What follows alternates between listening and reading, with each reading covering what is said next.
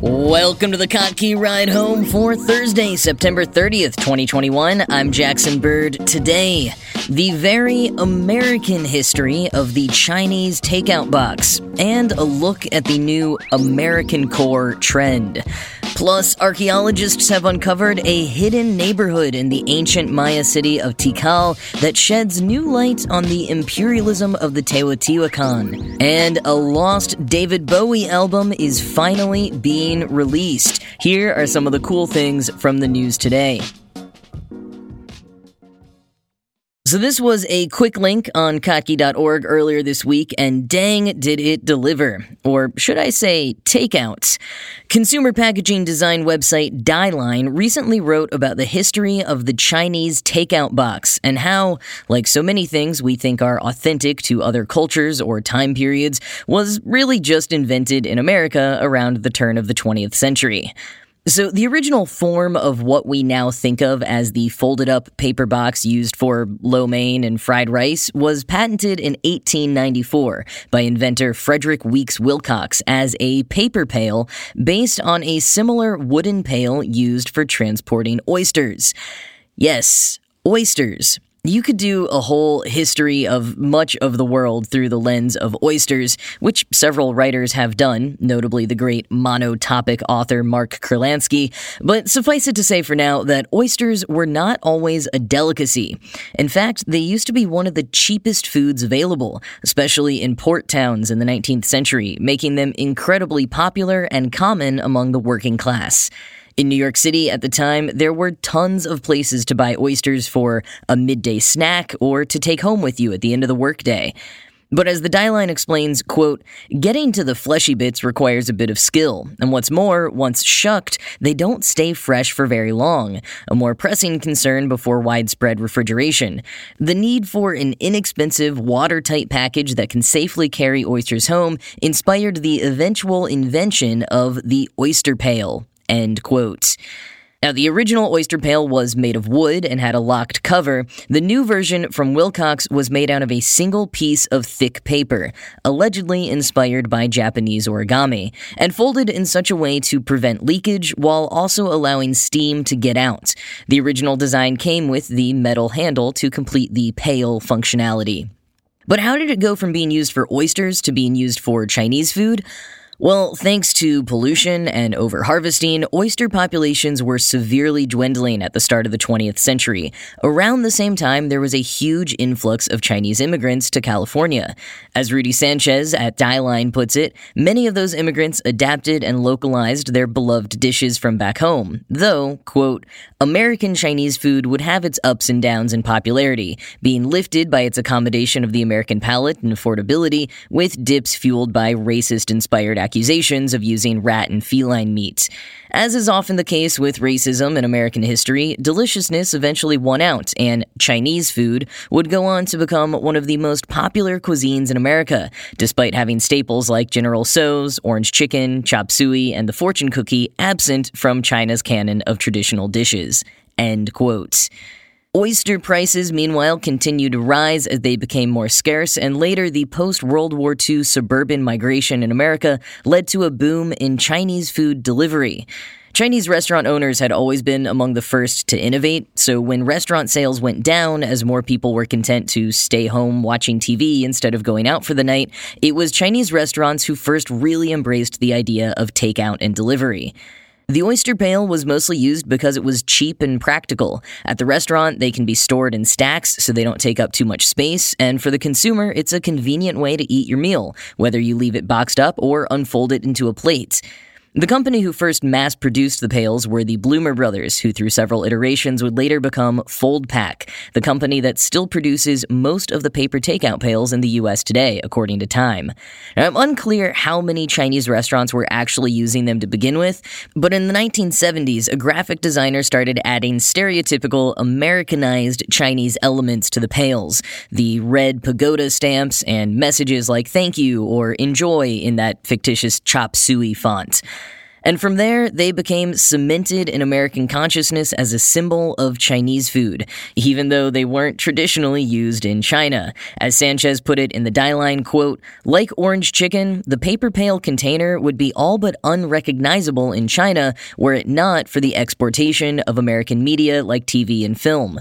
Thanks to a more interconnected world, American Chinese food and all its trappings, including the folded takeout box, have made it back to the culture that inspired it, with restaurants devoted to the particular cuisine now in mainland China, serving homesick expatriates and curious young people alike." End quote. Which reminds me of the satirical trend surging on TikTok right now called Americancore. Essentially, a rise of mostly white Americans were posting videos on TikTok showing off different items and overall aesthetic vibes that they associated with Japan or Korea, hashtagging the videos things like Japancore. It's basically this generation's version of weeaboos. Some Asian Americans, like Yu Fengdi, a college student in San Diego, were understandably offended by the trend. As Fengdi told The New Yorker, quote, "It's so weird. The country is not an aesthetic." End quote. Riffing on how Americans treat other cultures as monoliths, exoticize them, and often confuse their origins, Fengdi and others started an Americancore trend. Quoting The New Yorker, "Just as Japancore treats Asian cultures as a series of exotic products ripe for the taking, Americancore videos feature Asian American TikTokers visiting Walmart or other chain stores to gawk at mundane American foods, Twizzlers, Doritos, mayonnaise." In one of her Americancore videos, which received more than 1 million views, Fengdi does her own version of a snack haul, trying Lay's potato chips in plain and lime flavor. The fact that the lime flavor is a Mexican product, not an American one, is part of her commentary. People are like, "Check out my Korean snack haul." Then they feature Taiwanese boba ice cream, Fengdi says. "That's not Korean." "It's fine to appreciate another culture's staples," she added, "but strange to fetishize them." End quote.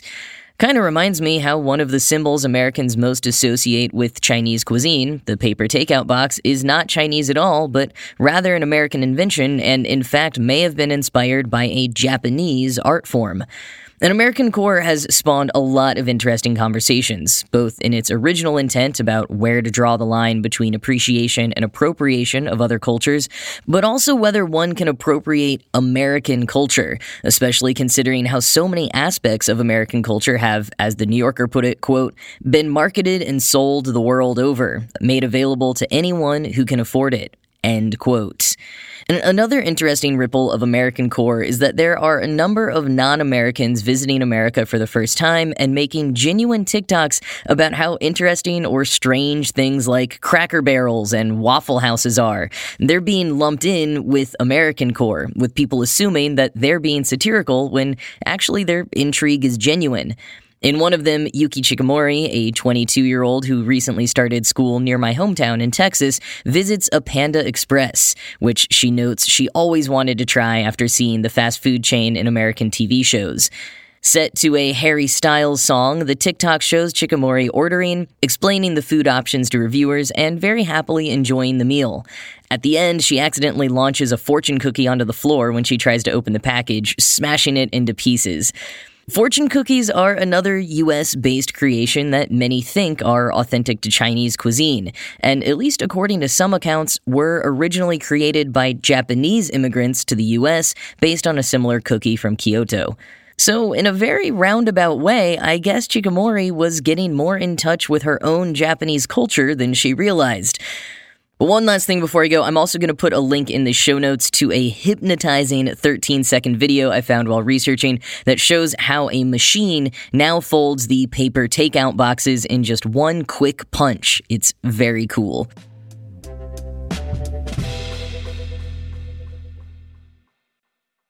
Archaeologists in Guatemala have uncovered a hidden neighborhood in the ancient Maya city of Tikal, and this finding, apart from being yet another cool flex of the possibilities of LiDAR technology, could bolster arguments that the nearby city of Teotihuacan had a stronger influence on Tikal than is often thought. Quoting Gizmodo, For the first 500 years of the first millennium, Teotihuacan was the largest and most powerful city in the ancient Americas. At its peak, the city hosted over 100,000 inhabitants as it exerted its economic, cultural, and imperialistic influence over a wide region. Tikal, a Maya city located more than 750 miles away in what is now Guatemala, was considerably smaller. End quote.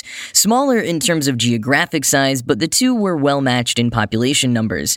Tikal has been the object of excavations since the 1950s and is one of the largest archaeological sites of pre-Columbian Maya civilization. It's dotted with the ruins of temples, pyramids, monuments, and other structures. Quoting Brown University, "Though little is known about the people who founded and governed Teotihuacan, it's clear that, like the Romans, their influence extended far beyond their metropolitan center. Evidence shows that they shaped and colonized countless communities hundreds of miles away."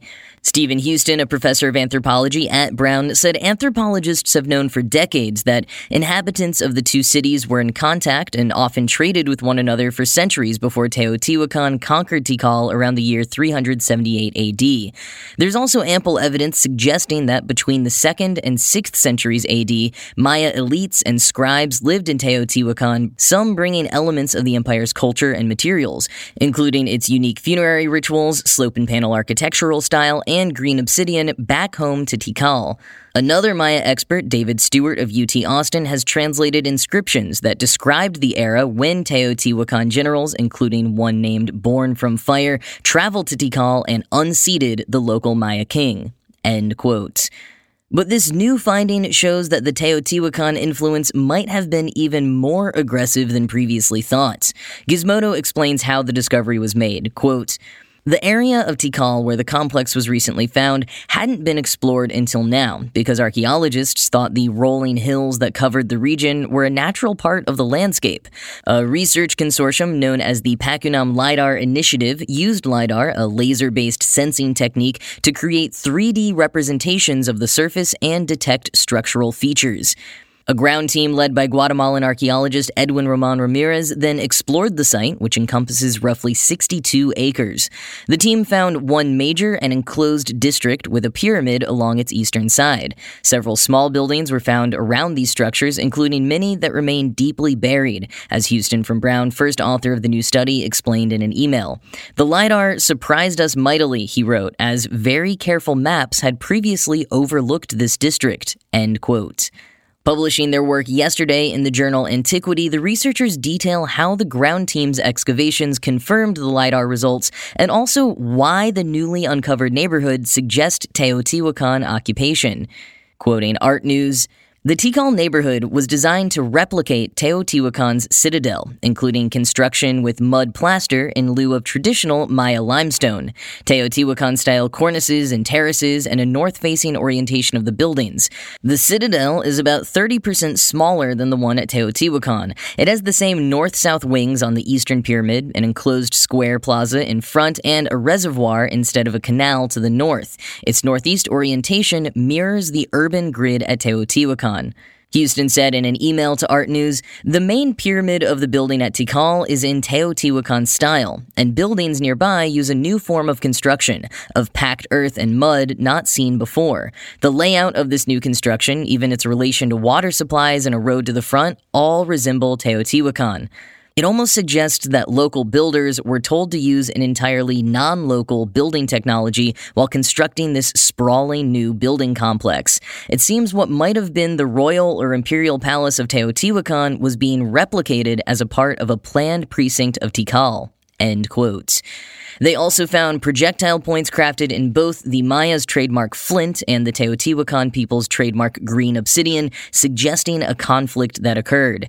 Also, they found human remains displaying the funerary items common to others found in Teotihuacan, but not customary in Tikal. Further study of the human remains and the site itself will continue this fall, as the team hopes to piece together more about this unexpected and striking discovery. As Houston put it, quote, At this time, people are quite interested in the process of colonization and its aftermath, and in how our views of the world are informed or distorted by the expansion of economic and political systems around the globe. Before European colonization of the Americas, there were empires and kingdoms of disproportionate influence and strength interacting with smaller civilizations in a way that left a large impact. Exploring Teotihuacan's influence on Mesoamerica could be a way to explore the beginnings of colonialism and its oppression and local collusions. End quote.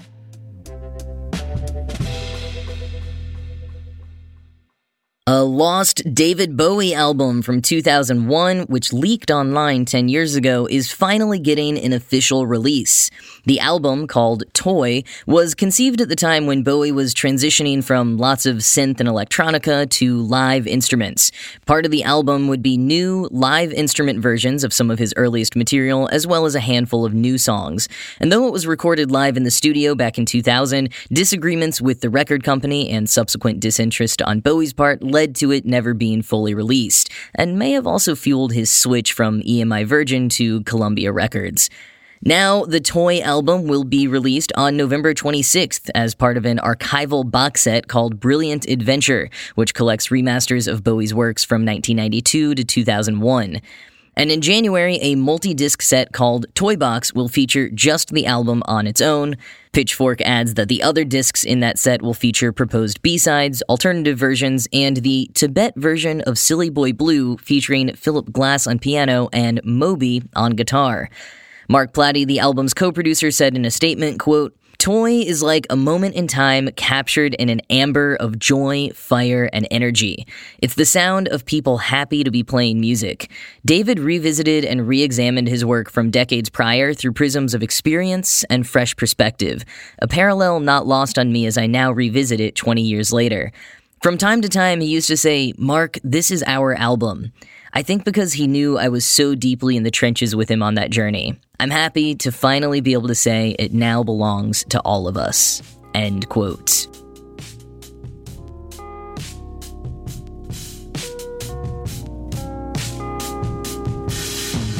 So today, September 30th, is International Podcast Day, a day to celebrate podcasting and help people discover new podcasts to love. And to that end, if you've been enjoying the Kottke ride home, my humble ask today is if you wouldn't mind sharing it with someone that you think might like it too, whether that's posting on social media or just mentioning it to a good friend one-on-one. I really appreciate the heck out of each one of you who tunes into this show. Thank you for coming back day after day. It really does mean the world. And if you want to celebrate this day further, you can check out the International Podcast Day tag on Twitter to find some other great podcasts to listen to and support, or maybe just find some other podcast lovers to follow.